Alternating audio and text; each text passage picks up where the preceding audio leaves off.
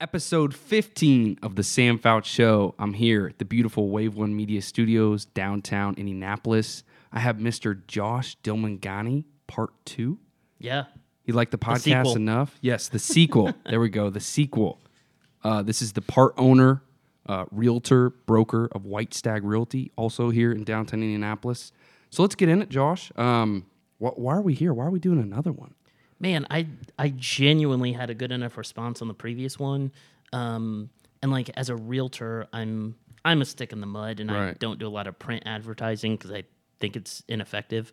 But man, I was shocked by how many people listened to the interview, asked me follow-up questions, referenced it. I mean, even a couple months later. Right. So, well, that's good. That's a good. That makes me feel good for doing the interviews. Then. Right. So let's get in it because I know we did a full 60-minute span the last time, so we had to come up with some new things to talk about. So let's start here. Mm-hmm. Did you ever think White Stag would get to where it's at now this quickly? Because I know White Stag. If you guys follow Josh on Facebook, the growth is surreal. I mean, every single day, it's like new. You got a new guy on the team. You got more guys listing, and I mean, we know why. I mean, your model, and let's just to bring in some reference from the past podcast. Your model just still, I mean, it's awesome. It's definitely changing the game in the real estate space. Yeah, and it's super simple. We charge less than most of our competitors for most of what we do. And yeah, I mean, when you ask, like, did I think we'd get here this quickly? The reality is, for anyone who didn't listen to the previous episode, we kind of started in like April or May of 2019. So yeah, to be 2.5 years later now, and we tend to do about $4 or $5 million a month in real estate sales. But even that, I mean, it's been record month over record month over record month. I think November, now that it's done, I crunched the numbers. It was like our first non-record month since like May. Holiday month. Right. I mean, Thanksgiving kills it, but thank God. I mean, it's a lot to manage to grow this quickly. And I guess then to answer your question of did I think we'd grow this quickly? No. Right. Well, how has this happened? Besides the great model we know of, how has this happened? It's a little bit luck. I mean, I think anything is. Like, we did not, my business partner Jeff and I did not ever sell a home before we had started this. Right. And then, our model is tailored more to sellers because sellers in almost every real estate transaction, they're the party that are paying the commission to both their agent and then their agent's offering a cut of that to a buyer's agent. So when we discount that fee or lower that fee, we really target home sellers. And then it became an increasingly seller's market. Right. And that part, we had no idea when we were starting that the market would trend this direction. And I think, too, because we're seeing so much increase in volume from you on an agent standpoint, you guys are increasing your agent amount on your team so much. Why is that happening? Is that because, and just from me from the outside, I mean, what I notice with other agents, other brokerages is they're trying to charge such a high fee that they're not selling as many homes. But it all comes down to what if you're able to sell more homes at low volume? I mean, if you run the numbers, you're making more money doing that route. Am I right or am I? I mean, in theory, you're correct. Right. Why more brokerages don't replicate that? Truthfully, I don't know. I think the reason we're adding so many agents right now is because a lot of other brokerages have models that can come off a little predatory. Sure. Okay, especially for newer agents. For instance, many brokerages do not give leads to their realtors, and they charge them monthly fees. So I tell everyone from day one, I'm not going to make money unless you make money, and thus, I want you to make money, right? And then that's when I get paid. So we don't have any monthly fees, tech fees. We cover E&O insurance. I mean, I do what I can to be conducive to someone either getting into the industry or that's been in the industry for maybe a year or two but not had the volume they wanted to do that. So no desk fees, one day I might. I mean, if it ever gets to the point where people are lining up to join us, then maybe I'd use those fees as a way to deter those who are just kind of haphazardly interested. Why do you think these brokerages feel that they need to charge that high percentage? Like, what are they doing that you guys aren't doing per se? I'd imagine once you charge it, you want that same commission. Right. I mean, I think we have 14 or 15 realtors now. If I was charging them all $500 a month, damn, that would be nice. Well, not even the $500 a month to you as the brokerage, but why would a brokerage want their agents to go out and try to do deals at 4%, 5% to them? Like, what do they? I mean, that could be a $300,000 home. I mean, that's big bucks. Right. Man, I don't know, but some brokerages, and I'm getting this from the agents that we've interviewed. Right. Some brokerages will not let their agents go below a certain commission offering, and those brokerages can make that decision. Right. I mean, does Starbucks have to sell you a cup of coffee for $1? No, and they don't. You know, Right. we in some cases would sell a cup of coffee for $1, and thus I allow my agents to make that decision. Right. So they could up the percentage of when they do a deal commission wise. Oh yeah, Okay. I mean, I think it's a misnomer. Like we've done deals at 6 and 6. Right. I've never charged 7% yet, but we've charged up to 6.5. Right. But it's a business decision. Maybe is it's a a very low end property, and thus More work. either more work or there's some fixed costs in it. Like Right.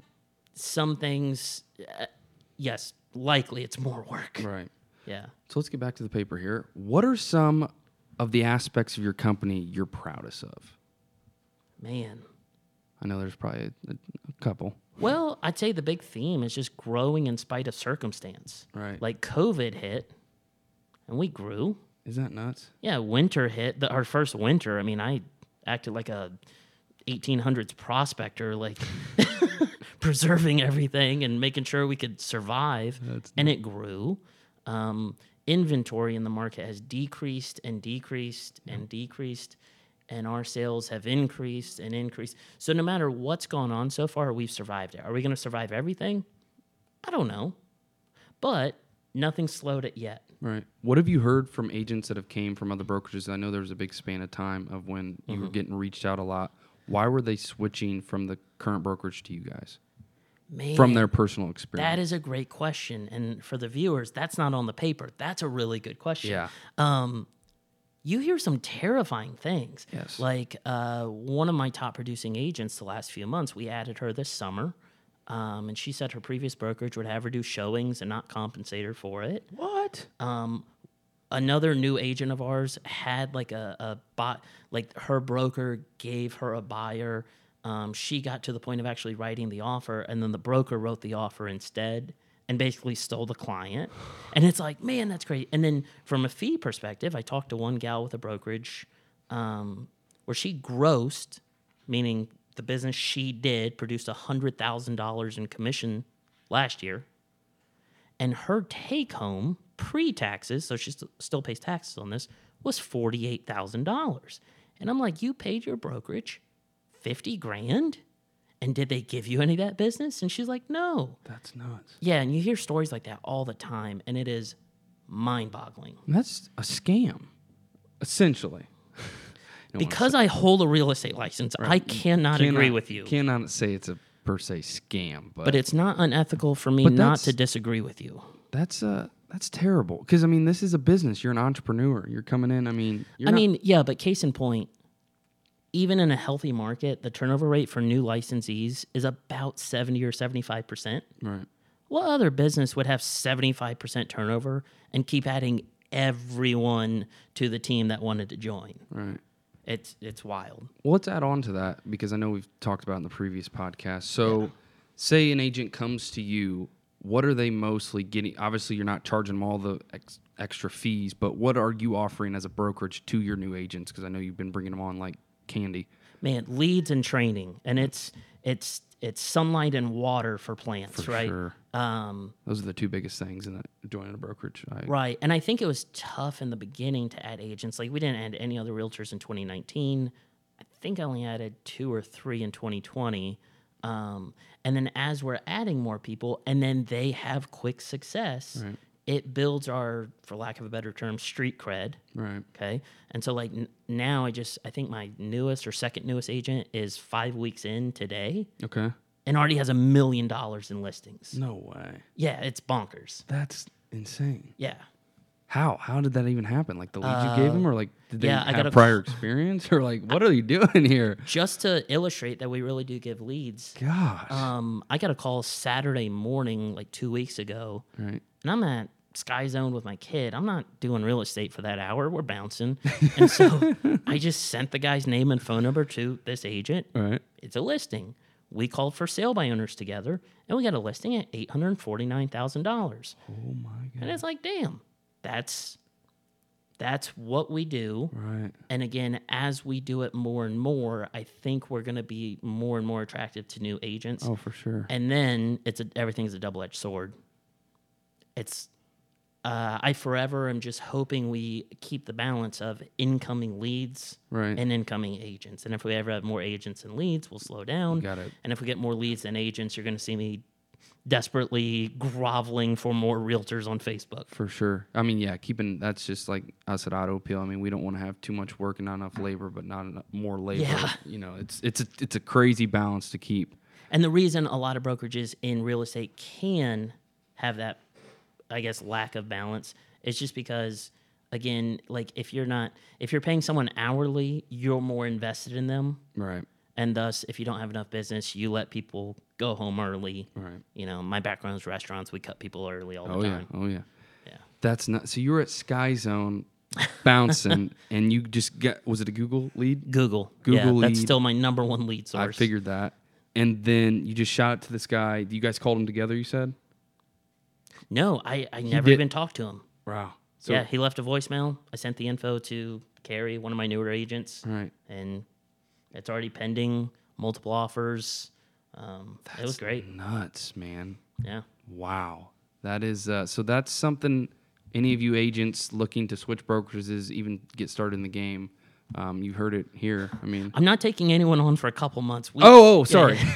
We went from, I think when you and I did episode 4, I think I had like 8 or 9 realtors. Right. And that would have been like, 4 months ago? Yeah. And now we have like 14 or 15. That's insane. And everyone's very green at the moment. So I'm just focused on training the team, getting them going. Well, let's move into that. Like, how does your training differentiate from other brokerages? What are you doing training-wise that's so successful? Give me a little backstory on that. Training, per se. Man, how's it different? Yeah. I don't know. Like, fortunately, I never worked for one of the other brokerages. Good point. I bring everyone in from the get-go, and we spend a day or two going over contracts. And there's some difficulties, I think, in teaching newer agents. For instance, like, I'm not going to sit here and say I do everything 100% correctly, Right. but I'm way more correct than a lot of what we see in the market from other realtors. Yep. And so you teach people correctly how to do something. And then because there's such a pool of competition out there that are getting lesser training, you see people do stuff wrong. And then my new agents are like, well, you said this, Right. and they did that. And I'm like, yes, and what I said is correct. Right. And we have to deal with this person being incorrect. Right. And that's difficult. So you do have them look at contracts, have them do purchase agreements, I believe is the term. Yeah, listing agreements, Listing purchase agreements. agreements, and then every addendum, counter, and amendment and response. I mean, there's probably somewhere around 15 different forms in Right. what I go over with new agents in those first couple of days. Okay. Yeah. So you essentially, that's the biggest thing, in my opinion, as a realtor, to be able to know your paperwork. Because, I mean, that's a big it's one of the biggest purchases for a homeowner is, buying a house. Yeah, and you can manipulate it. So I'll share an industry thing I do, and I'm not the only person that does this, but not a lot do. For instance, you can sell a home as is. And the definition in the state of Indiana is that as is just means the buyer does their due diligence and inspect the property for whatever they have concerns about. And if they find any defect that was undisclosed before, Right. the buyer can walk and get their earnest money back. That's literally what as is says. But for some reason, there's a number of agents out there that think this. And when the general public thinks it, I understand because they wouldn't know any better. Right. But they think as is means no repairs. Oh. And it doesn't not mean that. Okay. Okay? It means you don't have to give the seller the chance to make repairs. You can walk and get your earnest money back if something freaks you out. Right. So it's a very pro-buyer document, Okay. but we use it sometimes, and people accept our as-is offers because I think they think it means no repairs, Right. and it doesn't. So that's something that you provide in training to your agents? Yeah, and the whole point is, like, again, the more you know your contracts, the more you can use them to your advantage. And we are in a stupid, crazy market still in terms of competition. Right. So even if something gives you a 1 or 2% higher chance of getting your offer accepted, you do it. Right. What about, say, a new agent? Those first couple deals, do you do like a what's the word? A mentorship where you go and help them with the deal, or how do you kind of do that in the training aspect of things? Man, it just depends. On the person, how comfortable they are? No, on the person. I mean, yes, on the person, Right. but also on the transaction. Okay. Like Carrie's first listing had multiple offers. I helped her through it. They accepted one. There's an appraisal gap. There's no inspection. There's really nothing else to do in this easy. transaction. Yeah, I don't want to count my chickens before they hatch because it hasn't closed yet. There you go. But on paper, it's easy. Right. Okay. So that's just a situational thing, but that is something that White Stag offers. Is, I mean, because that's always what I hear from new agents is, well, you know, I hear some brokerages, they walk you through the first couple deals. You have to go with someone and do the deal and blah blah blah. But I do think the contracts. I mean, to do that the first couple days, that's huge. Yeah, and this may be a point I made on episode 4, but like sometimes when you train, you can also over coddle. So I try to maintain that balance. For sure. Because some things it sucks, but an agent can figure that on their own. For sure. One of my agents was dealing with a roof replacement for an insurance claim, and she's asking me questions that they are questions for the insurance adjuster. I don't have that answer, Right. you know. And so being able to teach people the process of figuring it out is, I think, helpful. Because there are going to be times, even when you get more experience, you're just going to have to figure stuff out. You can't call Josh for every, you're just one guy. My favorite transaction to prove that point from this year, Daniel, he had sellers that I believe had like a horse stable on their land or something like that. And instead of having horses, I believe they had goats, or maybe they had horses and goats. Right.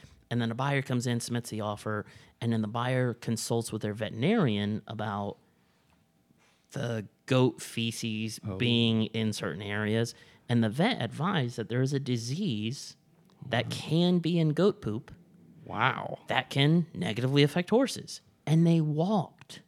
Really? Like they broke away from the transaction. Due to that information. Yes. Now, did they test the goat poop? No, and that was my contention. But the reality is, there's no training for that. For sure. Yeah. Yeah.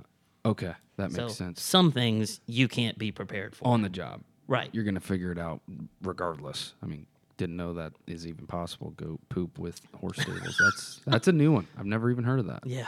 So let's go back to our beautiful paper here. What are some of the unexpected positives of being in your position with White Stag? I think, man, the fact that it's worked for the agents, Right. for the general public, you know, I think this year alone we've saved clients. If you compare us to a 6% brokerage, we've saved clients over $200,000. Oh boy, that's big. And every review we've ever gotten is still 5 stars on Google. Really? You can't delete them. Nope. They're full of misspellings and stuff, so they're real people. So it's worked for the agents, it's worked for the general public, and then it's worked for me and Jeff financially still. Right. Like, one thing that blows my mind is I look at the numbers regularly, and I'm like, dang, we're a discount brokerage, and it's great. Right. Everybody's winning is what I would take from that. Right. Not only you as the owner, the agents, and your clients. Yeah, Three-way hit. Yeah, and I would say that's unexpected just because... Very unexpected. Someone's normally going to get cut a little bit. I mean, Yeah. For someone to be winning, someone's got to be losing. And they could. I mean, we have had, I think, 3 agents leave the company. Right. Okay. Now, that's still way below industry average. Oh, yeah. But yeah, it's mostly worked for everybody. Right. That seems like a pretty good thing as a business owner. What is one of the biggest shortcomings of White Stag Realty so far in its existence? It sounds weird to say, but I would say the fact that we haven't been more successful. And I keep that in my brain because when someone selling their home chooses to hire us, they generally save a few $1,000s, again, comparing us to a more traditional 6% model. So it's like, man, if we do everything our competition does, and by all the feedback we've gotten, we do it at a higher level than most of our competition, and you save thousands of dollars, why hasn't it been bigger so far? Right. Right? And that's where maybe I should do something like print advertising at some point. Right. Yeah. So what is a solution to be bigger? Oof. I mean, at the rate of growth we've seen, Yeah. we'll get there. More marketing, potentially. Maybe. I mean, I'm doing a mailing campaign next year, which will target specific homes throughout the market. Right. And it's just stupid little postcards. And like, for instance, one has a lollipop on it, and it says like only a sucker would pay 7% to sell their home. I mean, it's dumb. I like that though. But it's way better, in my opinion, than getting like a Happy Thanksgiving postcard from your realtor. That everybody sends. Right. Every realtor sends that same. No, for sure. Yeah. You got to be different. You got to stand out. Right. So the way to grow is, for you as an owner, is to have more sales, correct? Percent? Yeah, and then making sure that you're doing smart things with that money that you're making through the sales. Right. So Putting it back into the business. yeah, in some capacity. So, and we can kind of hit on this. What are some of the toughest things in real estate to teach a new realtor? Dang, yeah. Cooperation versus competition, right? So I think it's one of the most blurred lines in our industry. So, for example, when you list a home, Right. you should be very cooperative with any interested buyer's agent, okay? So you make sure the information's accurate. That's why you can be cooperative.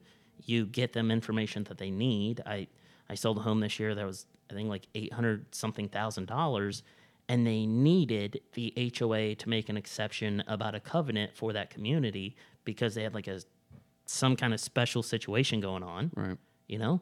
And dang, I messaged the HOA a lot for like 3 or 4 weeks, and I'm doing what I can to help the other agent For sure. get their buyers to submit an offer. That's cooperation. But then there's the competition aspect of like, hey, now your buyer submitted an offer and we accepted it. Now we're kind of competing through the inspection phase and depending on what the appraisal does and all that stuff. And so where to draw that line is difficult. So from there, we've talked about that. We've talked about training. Is there anything you can add about training in your mind? It'll be a little repetitive. Again, if anyone did listen to episode 4, I'll do apologies. People overhype the training a little bit. Right. Okay. And I only say that because there are companies that I've been made aware of their training programs. For sure. And I'm like, dang, that's really impressive. And 80% of your agents produce either nothing or like one transaction at a time. So I'd say it's more important to get the business and do everything in terms of getting someone to hire you, and doing everything you can to execute that business at a high level. Right.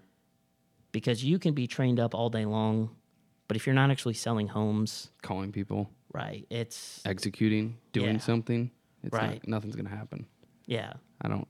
Yeah, training's great, but it all comes down to actually. And it's a balance. I mean, Right. I don't want to discount training altogether, but you'll get the best training doing deals. Right, for Yeah. sure. I mean, it's to me on the job training, not even in the real estate space, is the key to any success in any industry, anything you're doing. Right. Go out and do it and make mistakes. Now, it's also terrifying for a member of the general public to hire an agent who's never done a deal. So I get that. I do get that as well. Yeah, that I don't have Well, that's a where you good have- answer for. That's where you have agents like you that can come and help them, mentor them on their first couple deals. Yeah, but it's still tough to tell a home seller, like, hey, I've never sold a home before, but my boss is going to help me. How do you do that? Well, I should ask that for myself. It's a good question.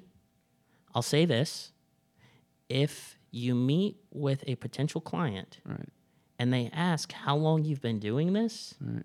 you said something wrong before that. Okay. There Okay. you go. That makes sense. I have never had someone ask me how long I've been doing it. Even I remember my first closing, like my first closing was my own home. So my second closing, when we left the closing table, I was like, hey, now I feel comfortable telling you All right. because it went very well.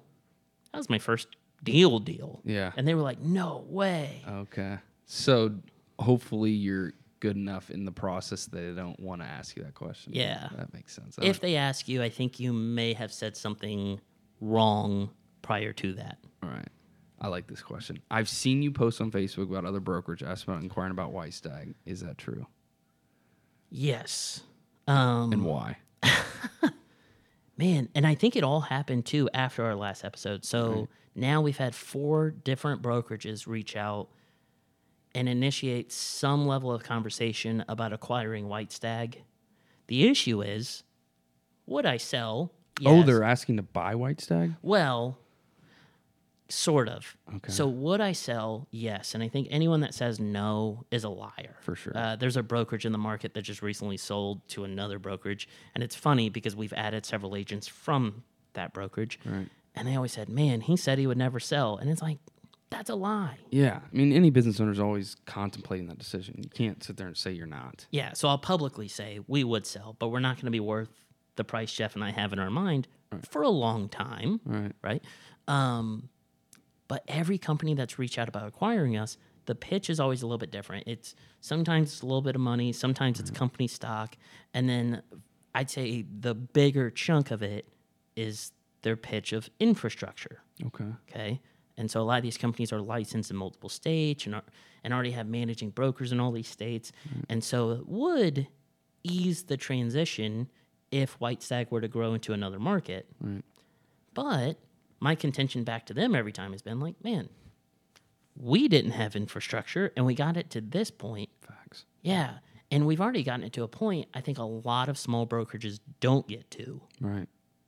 So it's not as appealing to me.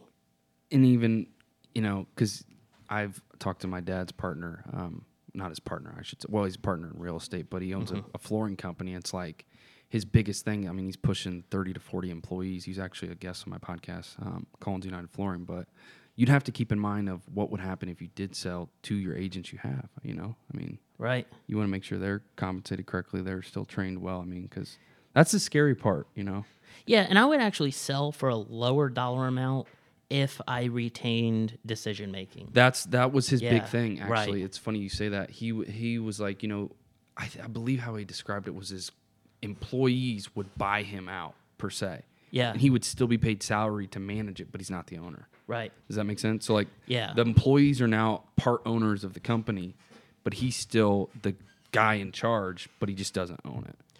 Which, I mean, that makes so much sense. Even as an employee, why would you just... This guy's gotten you to this scale already, being the owner. Why wouldn't you... don't kick him out, Like, he's obviously doing something right. Right. So, yeah, I think that's definitely a big thing, especially when you have a high-scale amount of people to keep that flowing. And, and if he does want to sell, because obviously it's got to happen at some point, unless you're going to pass it down to your kid or do something of that nature. Yeah. I know your kid's a little young, so right. that's probably not in his mind currently. I ask him regularly. I was like, "Hey, what does Dada do for work?" And he'll just look at me and say, "I don't know." Okay. No, I'd say like my desire to keep decision making, if I were to sell, is a little more because of the altruistic piece of our business model. Right. Like I have felt for a long time that in most transactions, 6 or 7% is probably not justified. For sure. Okay. I like that this works for the agents. I like that it works for me and Jeff. Yep. And I really like what it does for the general public. Right. So I'd be nervous if we sold, somebody would shut us down. That would be another good point, as you mentioned. Yeah. Is you wouldn't want to sell, and then the people who own the business are now treating your clients. That's what we've had so many brokerages in the market sell Happens this all the year. time. Yeah, and like they had almost 200 realtors. I thought what they were doing was really cool. Right. And they sold to a big company, and in like 29 days, they won't exist anymore. That's insane. I know. All that work, years, Right. build something, and then it just gets. That's terrible. Yeah, we talked about my kid, but this is my other kid, right? For sure. Yeah. It is a kid. Businesses, you own a business, that's a baby. Like Now, if I sell and keep decision making, that's like putting a child up for adoption, but like maintaining contact. Yeah. Right? It's a weird analogy, but that's how I look at it. But that is so true. I mean, a business is definitely your baby. I mean, you're Right. literally, you went through the trenches. You didn't get to the top by not taking it out and, feeding it. Dude, it used to be 30, 35 hours a week of cold calling. Oh, yeah, I believe it. Oof. I don't miss that. Door knocking? No. No? I want to at some point. Just for fun? Yeah. Yeah.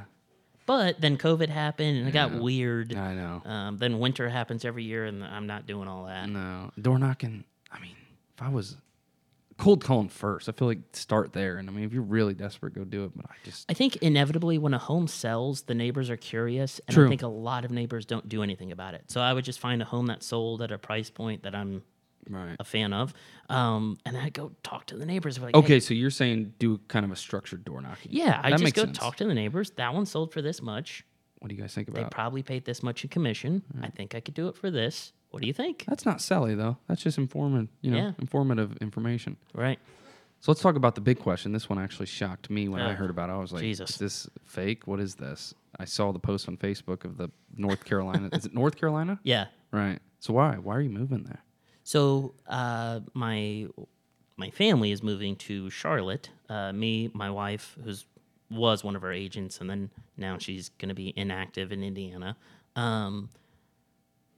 I think, as with anything, it's like a balance of personal and professional goals. For sure. So I'm sick of winter. Yes. And I've lived in Indiana for half my life. My wife's lived here her whole life. And so we went to Charlotte a few years ago, fell in love with it. Have you ever been? I have, yeah. It's bonkers. Really? And now, to this day, it is the 5th fastest growing big city in America. Okay. And the price point is higher than Indianapolis. So the personal side is there, and then the professional side is, man, this really worked in a market with the average home like $250,000. Yes. Would it work in a market as well or better where the average home is $375,000, $380,000? All right. And so that is, now we'll move down there, and I'm not starting Charlotte hopefully till like spring or summer, but because I'll still come back to Indy quite a bit and make sure the new agents are doing well and all that stuff. But man, it's, again, bigger geographic area than our market, higher price point. The high today in Charlotte is 72 degrees. Wow. Right. That's so, yeah.